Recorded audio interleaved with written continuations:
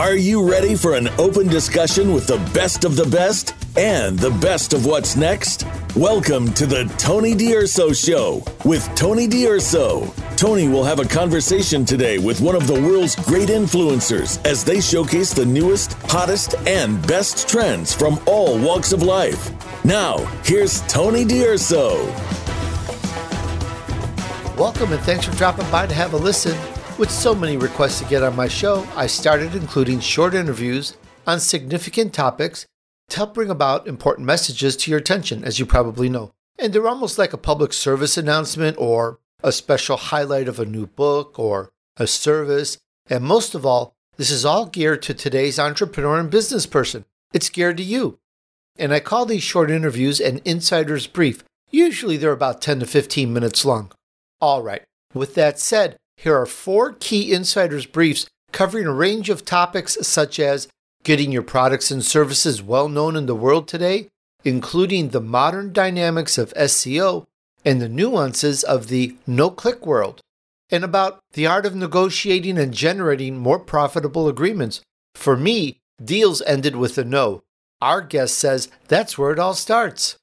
And about bringing a genuine and lasting change to facilitate recovery and development, especially when it comes to cognitive defects. We're going to discuss some life-changing results without medications, and about being a much better entrepreneur and business person. In fact, we're going to help you become better, faster, smarter in the era of total disruption. And as a kind of bonus, I'm going to talk about dominating social media. This is something we all need to grow our business. And if you do it right, you can skyrocket ahead. I have several 100,000 followers, and I'm going to share with you some of what I've learned. Stay tuned for that at the very end. How's that for a range of special topics for us? And while we're at it, this is all about helping you and your friends turn your vision into reality.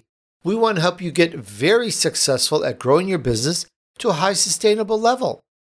And we're going to help turn you into an elite entrepreneur. All right, let's get the intro music going. And let's start with number 1.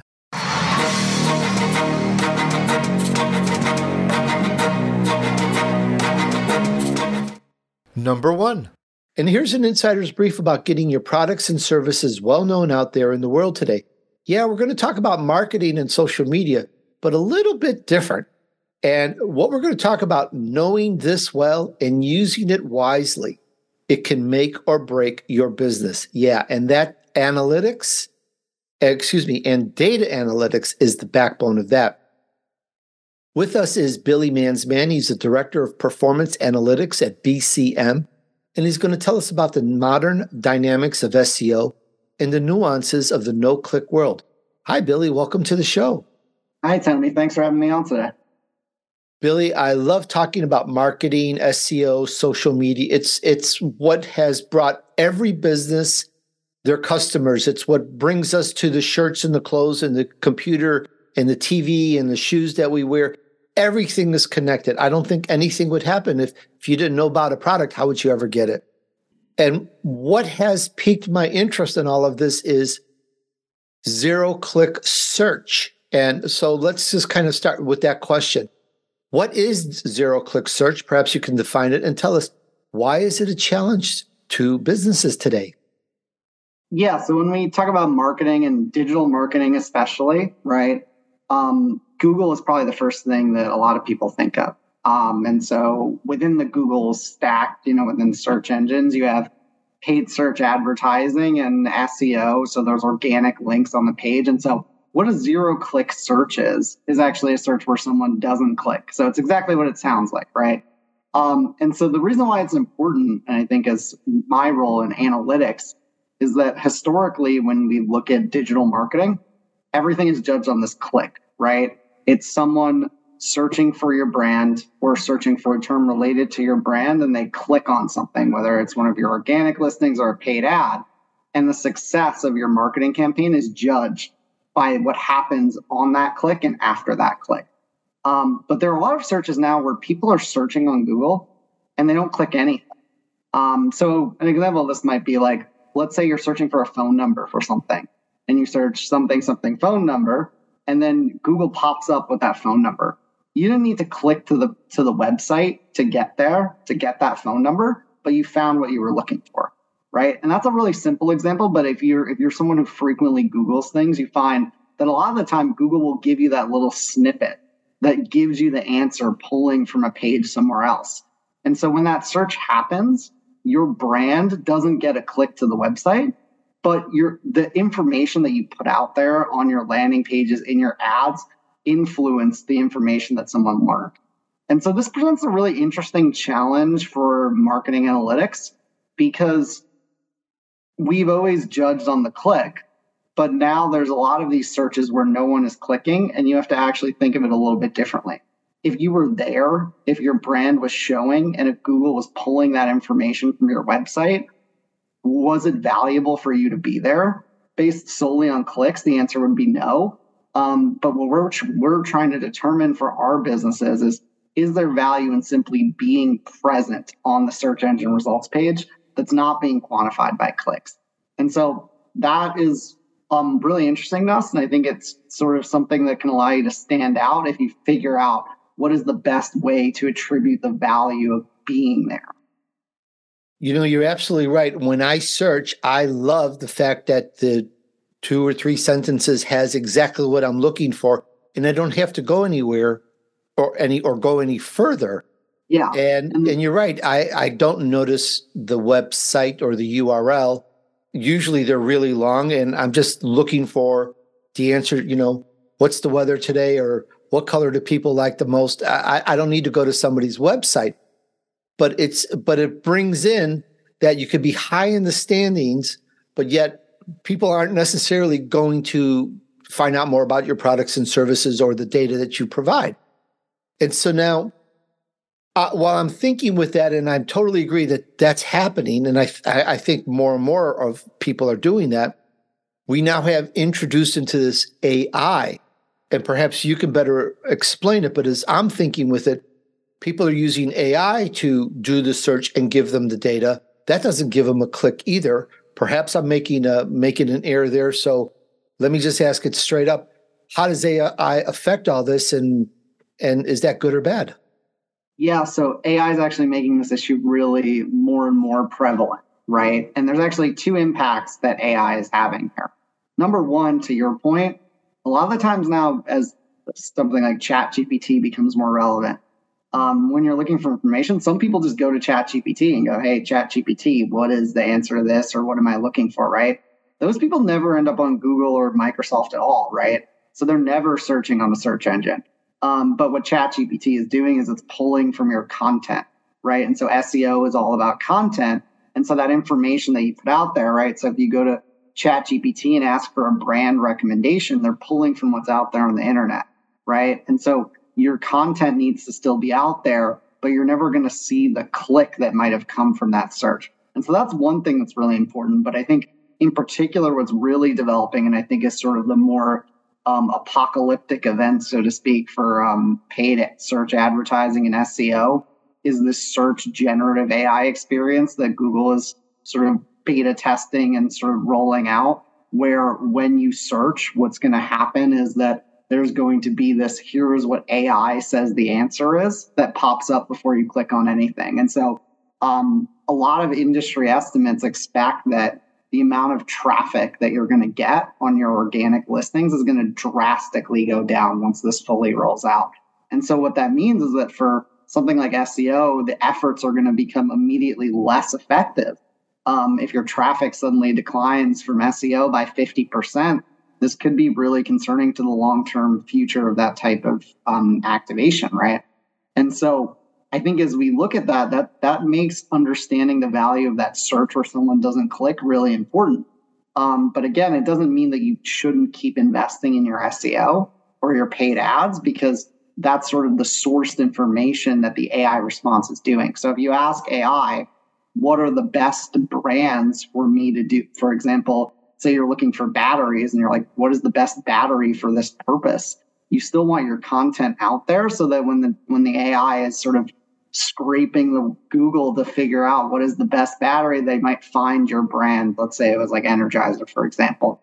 And so that sort of conversation around will SEO be less valuable when the clicks drop drastically is really important. And I'm a sort of analytics person, so I'm usually not in the world of binary yes or no's.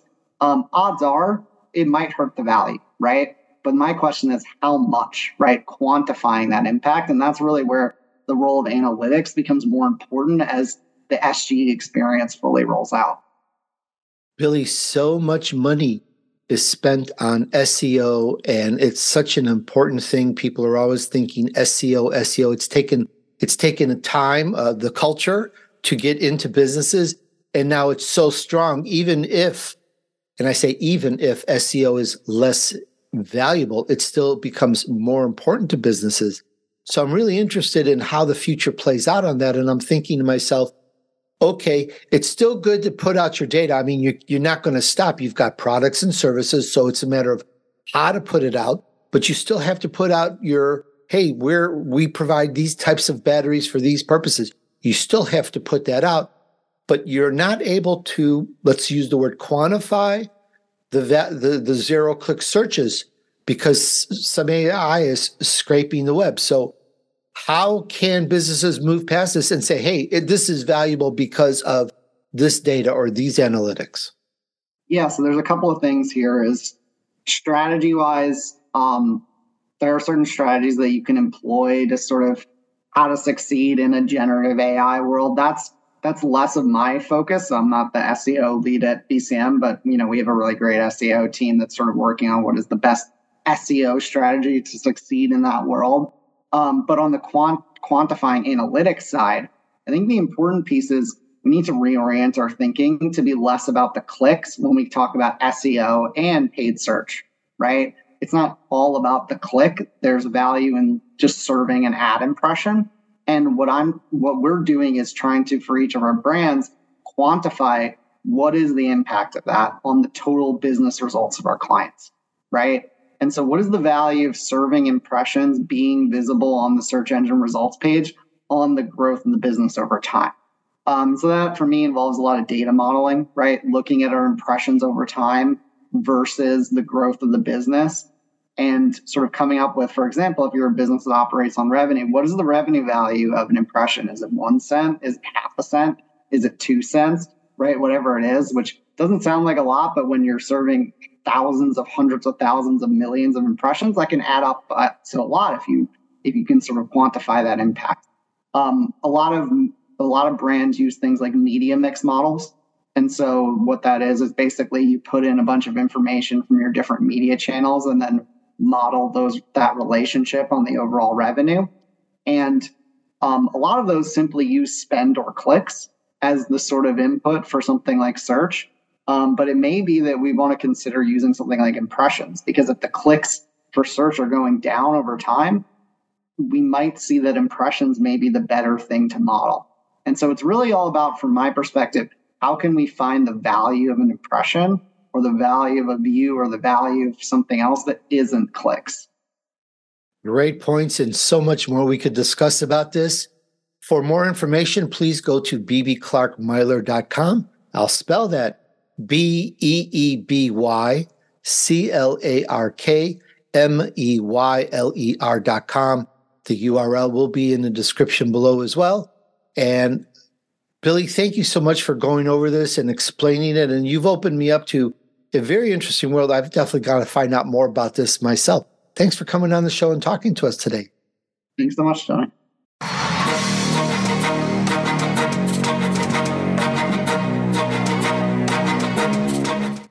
Number 2. And here's an insider's brief about the art of negotiation and generating more profitable agreements. Now, it's a given that we probably would all be wealthy and debt-free if we had good deals and agreements from our businesses from the very start. For me, I know I'd be a bazillionaire if I had every deal that I ever started. And while I've done a lot of sales, for me, deals usually end with a no. Our guest today says that's where it all starts. We speak with Todd Camp. He's a master negotiator whose company has coached over 100,000 people, including the FBI department and Silicon Valley executives. Hi, Todd. How are you today? All right, Tony, thanks for having me. How are you? It's great. I'm looking forward to learning a lot, and I can go so many different ways. So maybe start here. We have challenges today, and you mentioned this off here just before we started. There's some big challenges that face us today in negotiations. Can you tell us about that? Yeah, so first, little context. We are a negotiation coaching firm. There's an element of training in what we do, but we prefer to assist our clients from the trenches working on their real deals. So we kind of see very clearly what tactics and what gamesmanship is going on the other side of the table. So the reason I bring that up is because it's important. A lot of executives, business leaders today, I believe there's three main challenges they're really up against. First is they have a flawed mindset as to what negotiation is. Most people, the majority of the people, quite frankly, on the earth believe compromise is required in negotiation. And, a lot of people see us as being a little bit counterintuitive because we don't believe it's required. Keyword being required. Doesn't mean it doesn't happen. And, I won't sit here and say our clients never compromise. But what we see is a lot of people prepare with it. They go to it too quickly. And so they have a misconception of what it really is, what it really is. So when we see, or hear the word no, from a coaching perspective, we believe that's the best answer you can get because it keeps the status quo. You know exactly where you stand. And if you know where you stand, you can then plan and prepare the next agenda with the right folks. So, the word no to us is one decision at one point in time. A lot of people get fear, stress, anxiety from hearing that no or saying that no in some instances. But the more comfortable you become with it and understand you have the right to veto, we call it, you have the right to say no. As you get comfortable with that, we see, people make a lot of progress and get things done they didn't know were attainable. Okay, I'm thinking with that. And it's very interesting. Yes, if you get a flat out no, then at least you know you've gone somewhere and you've got something to handle. From my experience in sales, no is the person doesn't call you back, doesn't email you back, you don't hear anything, it just kind of just dies. And then you go, okay, well, that's a no. And I'm speaking like from way back then over a long period of time. So I think, not to be silly, but getting just a no, I think is great because at least you know where you've gone, right? But there's more to it. And I'm not quite sure where exactly to go from. So maybe you can help me. Like, where do you go with this? Like, you're at this point, you either feel the no or you know that it's not going to go that way. And it becomes very tough. So how do we get past that? Well, a lot of this is what type of sales are you in? What type of negotiation are you in? Is it a long-term business relationship you're negotiating? Is it a one-time, interaction where you won't be seeing the person anymore? Usually, if you build the right agendas very early on, and you give a person the right to push back or disagree or say no or decline what you're proposing, usually we don't see it end there. We actually see our clients able to re-engage and find out, where did we lose you? Where did things go south? What are you saying we're not saying? How did we fail this process?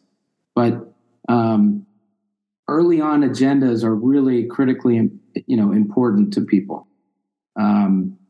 If you let someone know ahead of time that you're not going to, for example, you let someone know ahead of time you're not going to be providing the proposal and the details of your pricing and exactly how you would deliver your product until you have an opportunity to meet with all the stakeholders in the decision-making process. So we let people know that very early and often in hopes that they will eventually facilitate an introduction or get us in front of the folks that are going to be counting on, whatever it is you're negotiating for.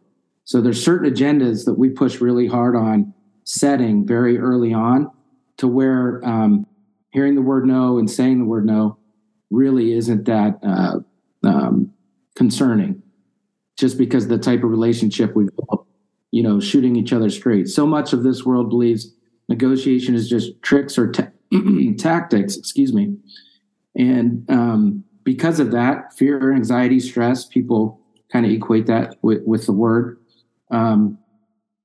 But the more you get comfortable with it, the more you ask for it, the more you let the other party know, not only do you have the right to push back when I disagree, or if there's something I'm seeing I can't get on board with, if it's okay, I'll bring that to your attention. How acceptable is that? Kind of the way I see things is as long as the prospect is speaking with you, it seems it goes to reason that you've got something that is of interest to some degree because they're still there speaking with you. Now, I presume the ideal setting is you're sitting there in the office with the prospect. I mean, that's beautiful. Sales are not necessarily done that way anymore. There's sales that are more difficult, and it could be the topic as well. Are there any topics? And I'm not trying to be silly, but we understand the buying a car type of a sales approach and where that can go to negotiation. But you're there looking on the lot because you want a car. So the dealership almost has that captive prospect because you're really looking for something, and they probably have a little more bandwidth to go. But today we do a lot of our shopping more and more on the internet, and that makes it kind of tough. How do you got any ways to deal with that? Because it's just like you click something, if you don't get the response you want, you're on somebody else's website. You'll switch over. Most of our coaching and the clients that we support, it's not very transactional types of negotiations. It's usually up against a larger company that appears to have all the resources in the world, and therefore we see it as they have power and leverage over us. But there's a reason why we're at the table. There's a reason why they want to negotiate with us. So those types of deals where you're actually building a relationship, where once you sign the agreement, you're actually going to have to deliver on it, and you're going to have to work with those teams for a long period of time. So those are really the types of negotiations that we support. The transactional ones, we do have some tools to use, behaviors, what to say, how to say it. But the majority of our focus is, you have an executive team. They're trying to mergers and acquisitions. They're trying to sell their company to a larger entity because they see an opportunity where if they acquire your technology, it's going to allow them to leapfrog some of their competitors and gain market share very quickly. Or they look at you and they say, if we don't buy this company, there might be a few others we could look at. But the reality is where they are in the market, we would have to spend millions and probably multiple years to catch up to what this company has already built. So therefore, they approach our clients about potential acquisition, and, different stakeholders get involved. So a lot of negotiations with corporate development, C-suite folks. There's a lot of different players. Sometimes investment bankers are on the other side. When you manage all of those negotiations, what we find is, which is interesting to us, is that the most difficult negotiation is always the internal one. Specifically in acquisition negotiations, coming to agreement with your coworkers, your co-founders, your board, your investors on what it is you want is very difficult. And to us as coaches, it's very important knowing what you want. So a lot of what we do is help our clients negotiate the most difficult negotiation, which is the internal one, to get that alignment. Because once everybody's aligned, it becomes much easier to go ask for exactly what it'll take to get it done. But until then, it's difficult, which gets into another topic of what who has the advantage, the person that goes first or the person who reacts to whatever the offer is. So a lot of times, people prefer to let the other party go first. And, we support that. We support that and have ways of thinking about that, how to react to it. But we actually don't have a problem if you go first, if you have three things. One is you know exactly what you want, which a lot of times is very difficult. Two is you've confirmed what your purpose is, meaning you've confirmed exactly what it is they want you to provide them and how they want you and your team to deliver on that. If you have that, that's another key ingredient. Third is you're dealing with the authority. So if you know what you want, you know they see very clearly what the opportunity looks like and how you're going to deliver on it, and you're dealing with the authority, we're perfectly fine if you want to go first. I like that. But where we're a little different is we're going to look for no at least 3 times before we would recommend you consider making a concession or thinking about it differently.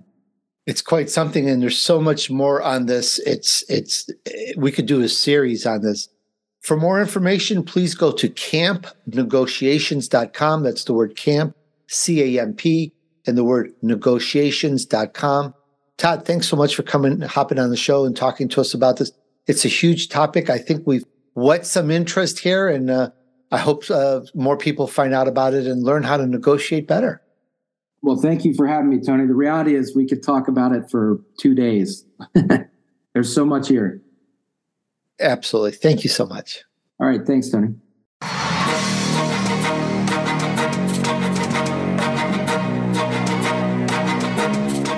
Number 3.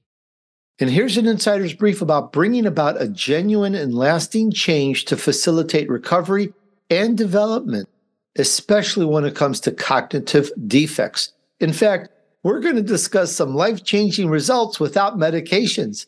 We speak with Dr. David Witkowski. He's the director of Cognition Ignition, who's been having rave results helping people with all sorts of, what do you say, phenomenon, issues? Cognitive issues. Cognitive issues such as sleep, depression, memory, brain fog, even helps with low self-esteem.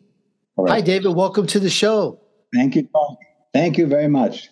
Thank you for having me, Tony. It's my honor, my pleasure. This is a very important topic. We all want to learn more about this. So let's start here. Perhaps we could start with the core philosophy that's behind your approach to helping children and adults who have various cognitive challenges. My pleasure.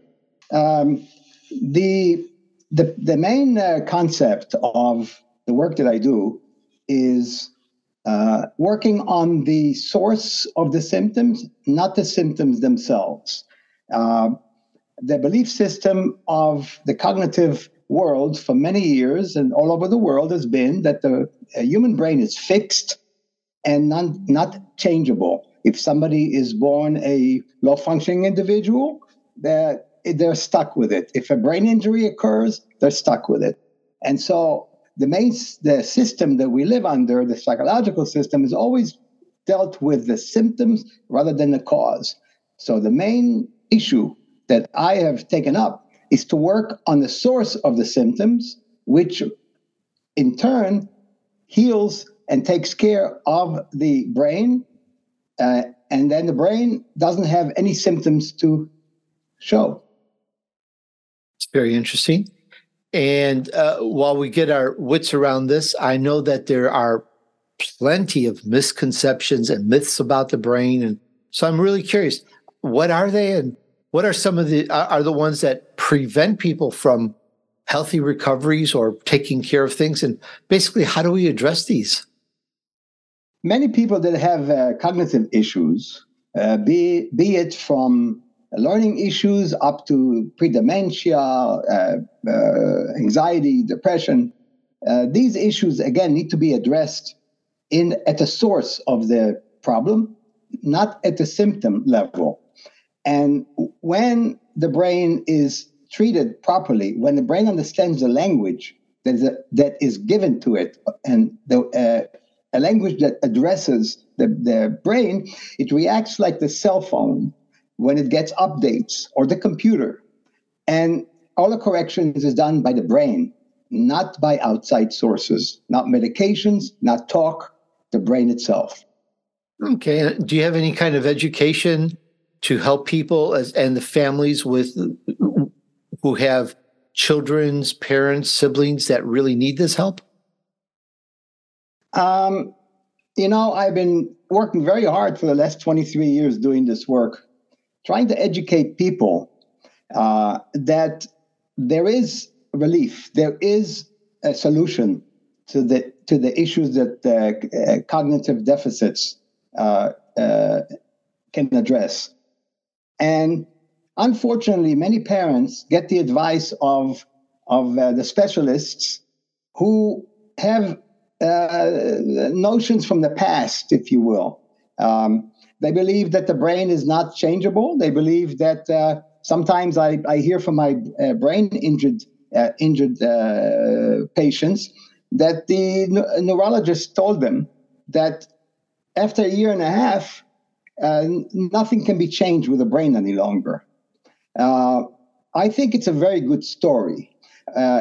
With the neurologists and psychiatrists and psychologists, their belief system is that it's not changeable from the moment that you approach them. So I don't understand about the year and a half.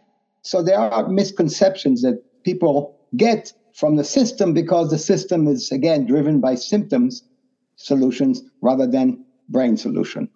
As you say this, David, it makes me think of something I heard.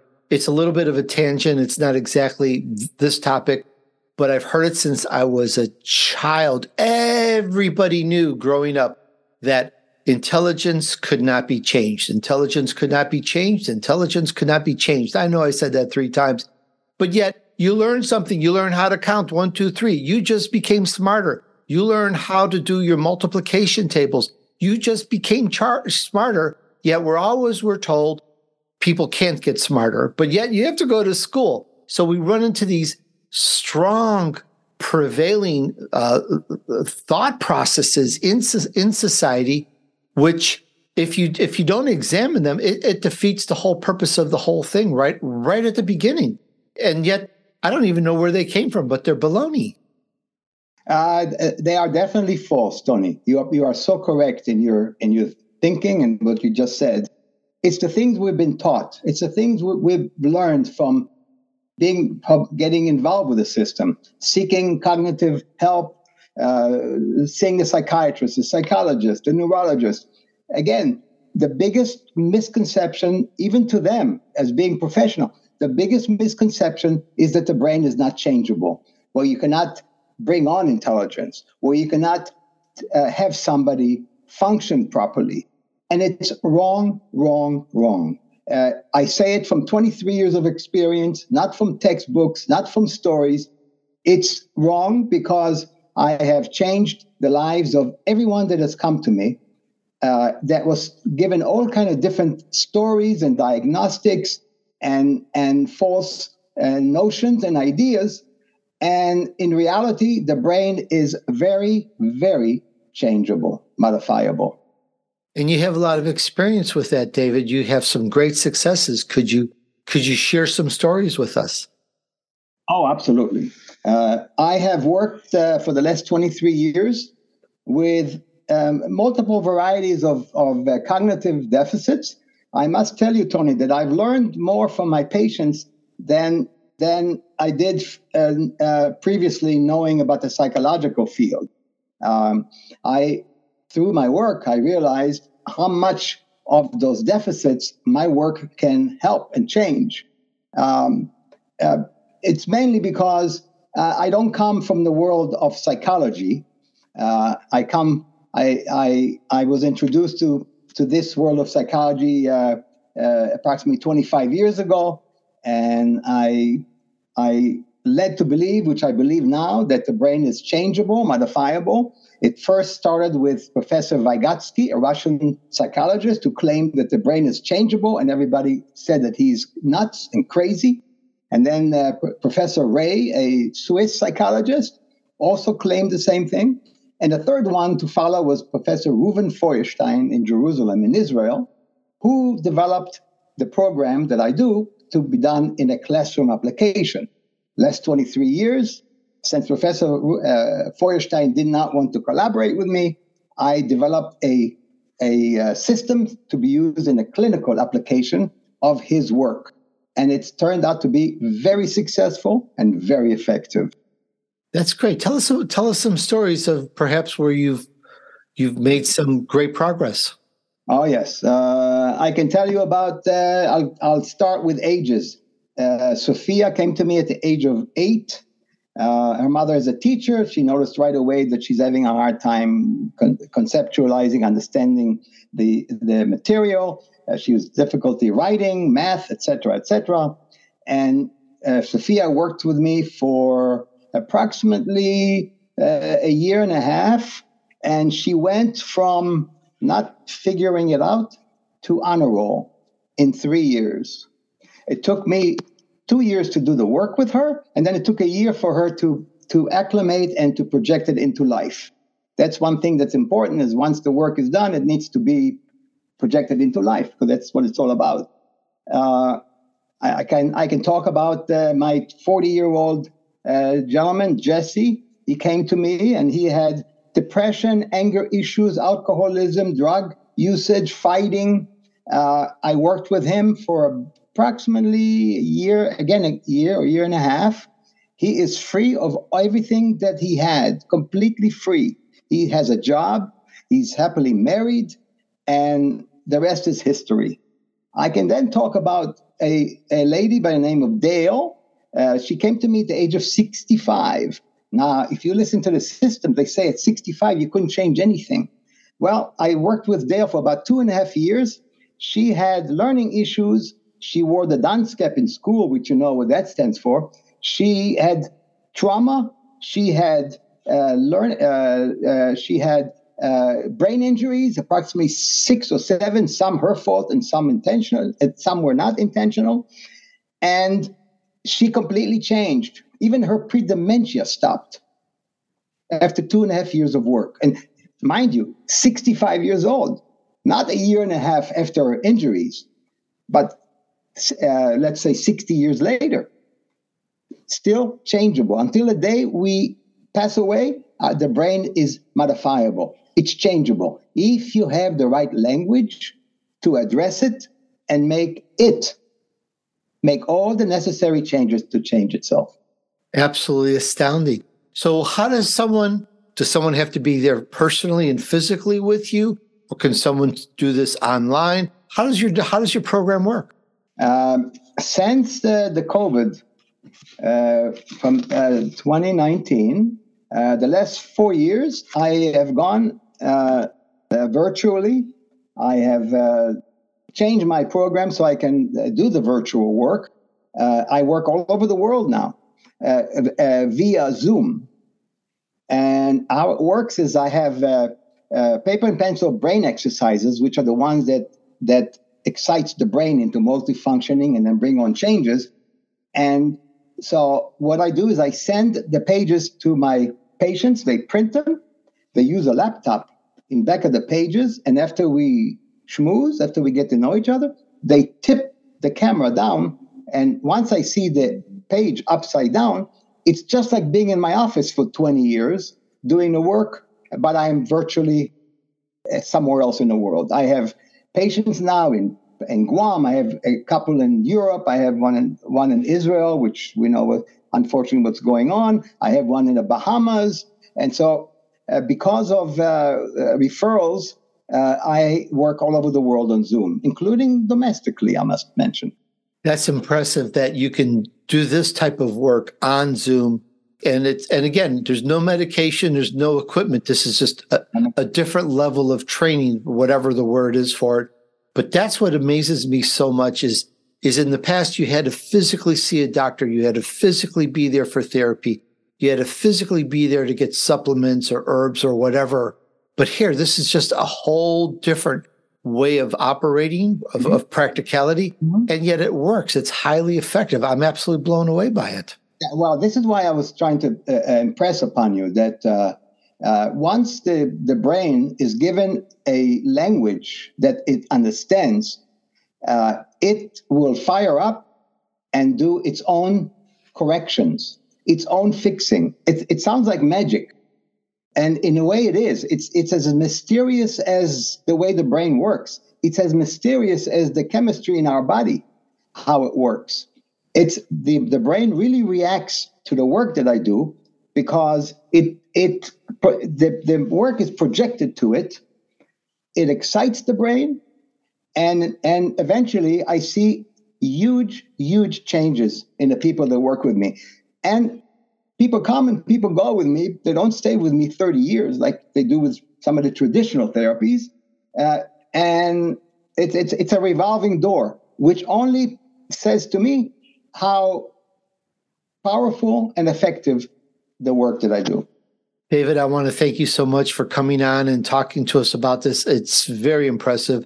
And for more information, go to cognitionignition.com. Cognitionignition.com. David, thank you so much for coming on the show. Thank you so much, Tony. I so appreciate you. Thank you.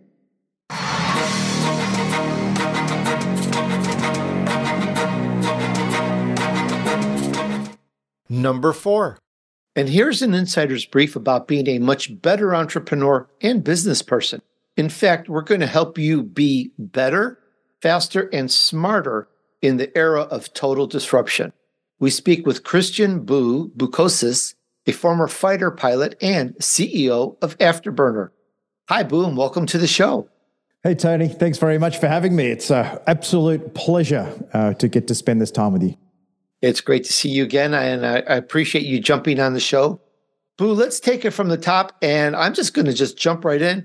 Can you tell us about the evolution of thinking? I love it. Simple question to a complex problem, but hopefully the solution made simple. The evolution of thinking is really a new way in which we as humans can embrace a world that's high speed, hyper digitalized, and really the word that most people use is disruption and change. But acknowledging that disruption and change is just the world, and that is just the default. And if we evolve the way we think, we become far more comfortable in that environment. The model, the mental model, the cognitive model is a way of thinking that fighter pilots have been trained to do for decades. The evolution of that model is its application in day-to-day life, because whilst there's certainly a lot that you learn flying around at 2,000 kilometers per hour, some of it doesn't necessarily translate across seamlessly, particularly the rah-rah stuff about being a fighter pilot. But the way in which we approach a problem, the way in which we have to succeed and we successfully deliver on our objectives 98% of the time. So if you took away an airplane and you put in a business and you had the fighter pilot running it, that's your business achieving what it sets out to achieve 98% of the time. Now, a lot of people say to me, well, you know, being a fighter pilot, you're in control, you're in an amazing aircraft, it's an environment that you're very comfortable in. But that's not true. You're never comfortable in the environment. It is so dynamic and so fast and moves in 3 dimensions that when we look at how you have to think in those environments and apply it to a world that's much, slower, a little more calmer, what you find is you start to get ahead of your business, ahead of the problems, and what you start to see is disruption presents itself as opportunity. That's the evolution of thinking. It's a way of connecting how we feel to the way we think and the actions we do each and every day, but connecting it purposefully through the incorporation of what I call thought loops. It's very interesting. And one of the things that I think about in going over this topic is kind of similar to like the jet fighter pilot, but in that you go let's just be very, very simple here. You go very fast, but for short, sustained periods of time. You're not going Mach 1 or Mach 2 nonstop forever. In our business world, however, it's different. We have to keep going fast no matter what.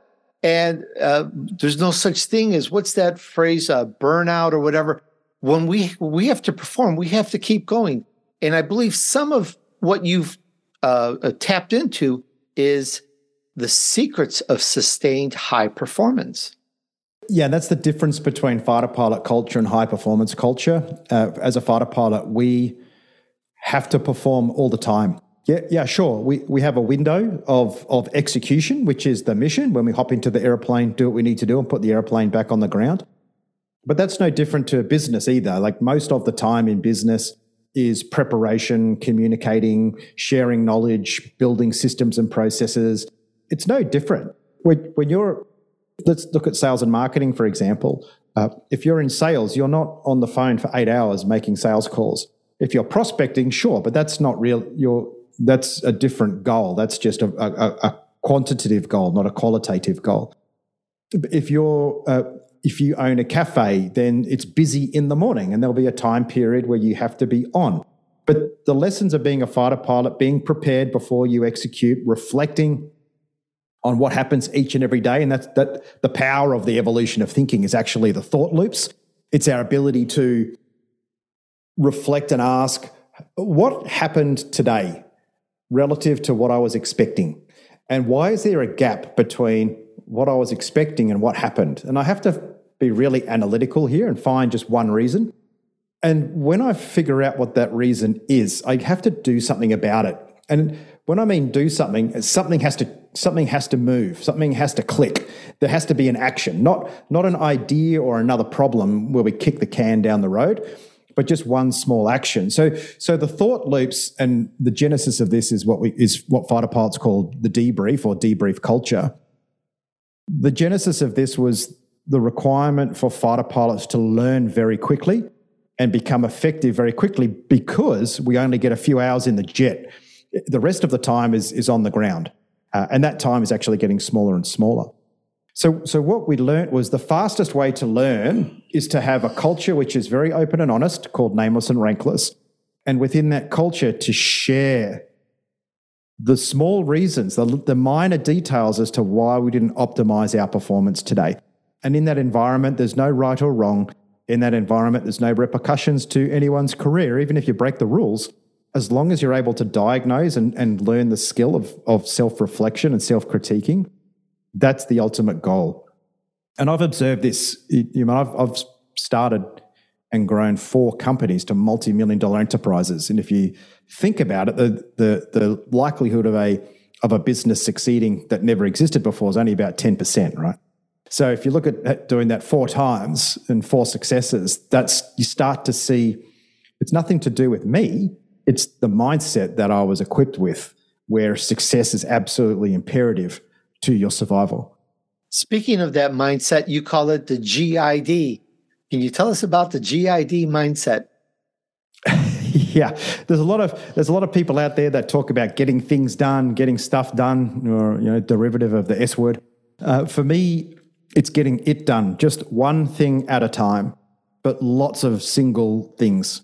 And the ability to, people talk about, I don't know how to prioritize. I don't know which one thing I need to do.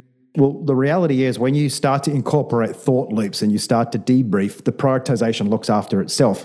And if you're actually getting it done every day and you have 10 things and you get 10 done, you don't need to prioritize anymore because it's done. We prioritize things that aren't done yet. And that's the problem. And because we can't prioritize, they never get done, and therefore we don't know what to prioritize. But if your in tray is empty, if your project is over, there is nothing to prioritize anymore. It's finished. I like that. That's very, very simple and directed to the point. I like that. I have one more question for you. From chaos to clarity? That's what mindset's all about, because chaos is the default function. And I'm not sure if there's any astrophysicists or budding astrophysicists, but the one thing I remember from school, and I didn't do very well at school, was the universe tends toward entropy. That the default is to tend towards chaos. So to get from that state into clarity is purposeful, and we have to have a very clear understanding of where we're going. So chaos is not science. It's kind of like a fluffy cloud. What I call it's the kind of art of life, the art of execution, where we just have to have a general idea on where we're headed, but it needs to be obvious. So climbing a mountain is an obvious one. There's the mountain. I can see it. I'm going to get to the top. There's no ambiguity there. And then from there, the science of day-to-day execution, which is getting it done. And if you bring those two worlds together, you can control what you do. You can't control where you're going. But through the act of doing the right things each and every day, we navigate this course, this winding road that ultimately gets us to that destination. So from chaos to clarity requires purpose, a very clear, articulated idea of where you're going. And that's an idea, it's a story, it's gravity, it pulls you along. And then the discipline to run through these do loops every day, these thought loops, to course correct as the world changes around us. Very simple. I love it. Makes great sense. Boo, where can our listeners go to find out more about this, find out more about you and what you do? To find out more about me, it's very, very simple. Callmeboo.com is my website. And if you really want to do a deep dive into fighter pilot mindset or programs to help equip yourself and your team to really embrace it and hear the story, afterburner.com is a wonderful place where you'll learn an inordinate amount about how fighter pilots think and do.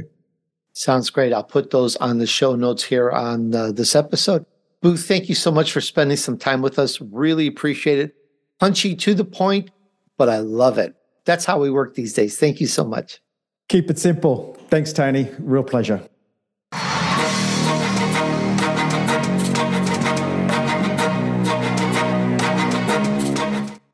And now let's have a chat about dominating social media.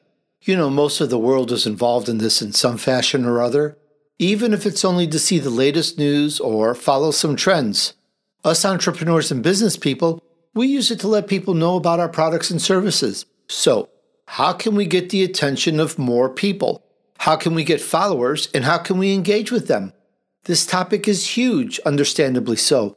And I just started a sort of masterclass on this at patreon.com/Tony DUrso. In fact, it's free to join to get some basic info from me. I also have a PDF on how to crack the code of social media. You can find that on my Patreon as well. So let's start with this for you. One of the biggest mistakes you don't want to make. You know, when I got into podcasting, I once had a guest who had 4 different URLs that he wanted listeners to click on. I was a little blindsided on it, and I went along even though I felt it was kind of odd. Later, the guest was unhappy that he didn't get any clicks or leads from the interview. Around the same time, I had a guest who shared only one URL. That guest raved and raved on social media about the clicks and the phone calls that he got from our interview. It was the most he ever got from any podcast by far. That taught me right there and brought it home what it really means to keep things simple, to be simple. You've heard it said that the audience has a limited attention span, haven't you? Well, I don't know that I really believe that, as there are people of all walks of life in the audience, but I can tell you from experience the pure ease and simplicity when I ask for only one item from anyone in social media or even in an email. Once I ask for multiple items, even if I number them or put them in bullet points, I find it rare if anyone ever does all the steps. And while I still make this mistake today, I really try hard to just keep it simple and just ask for one thing. For example, if I ask you as a listener of my show to share the episode, give it a like on social media, comment on the new episode, give a nice review, ... Wait, that's just much too much to ask you. Do you get the point? The best thing to do is to ask the person to just share the episode. Just ask people to do one thing. Keep it simple and ask for only one item at a time, and you may be delighted to find out that more people will do it because it's just one thing. And I'm going to give you one other point to make sure you don't do, and you're going to get a lot more if you go over to patreon.com/TonyDUrso. And you'll find that link in the description here somewhere as well. So what is this mistake? Well, let's try this. We all want to be the social media lion of our day, right? We want to be the kingpin. We want everyone to love us, don't we? At least most of us do. So what do? Well, we join all the key social media platforms that are out there. In fact, when a new promising platform comes out, we join that too.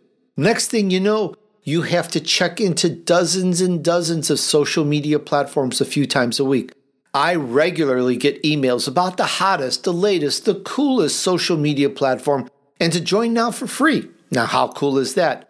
There's thousands of these platforms out there, it seems. So let me ask you, how much time do you really want to spend on them? All right, well, let's try this. Let's say you're on a dozen platforms. Then what? Do you really want to grow all these at the same time? Snapchat, Twitter, LinkedIn, Facebook, personal, Facebook business, TikTok, YouTube, Rumble, BitChute, Instagram, and others? Believe me, I've tried them all and many, many, many more. Some really, really good ones too. But it just eats up time. One day I spent some 3 hours just answering messages on Facebook, and I then sat back and asked myself, did anyone listen to my show? No. Did anyone give me a review? No. Did anyone join me on another social media platform as a result? No. Did anyone buy my book? No. Did anyone buy my services? No. You get the point. I cut back on every platform. Today, I'm on less than a handful, with just about 2 as my main go-tos that I check every day and that I'm active on. The result? I've got several 100,000 followers on social media. So what's the takeaway? The takeaway here is don't try to be a king on every social media platform. Push and pitch your tent in one place and grow that. And then head on over to patreon.com/Tony DUrso. Join for free. There's some other tiers too. And I will teach you a lot about social media, growing your podcast, and so many other things. I'll see you there.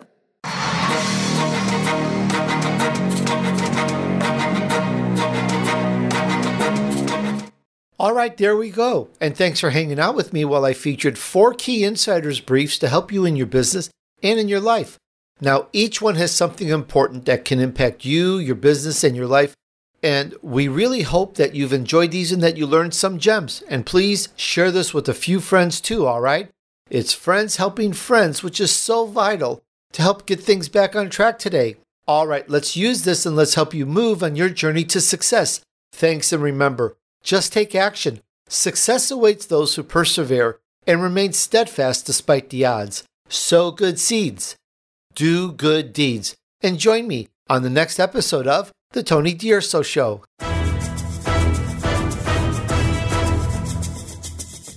We hope you've enjoyed this week's edition of The Tony DUrso Show with Tony DUrso. Be sure to tune in again next Friday at 5 p.m. Eastern Time, 2 p.m. Pacific Time on the Voice America Business Channel. Now, go enjoy the weekend.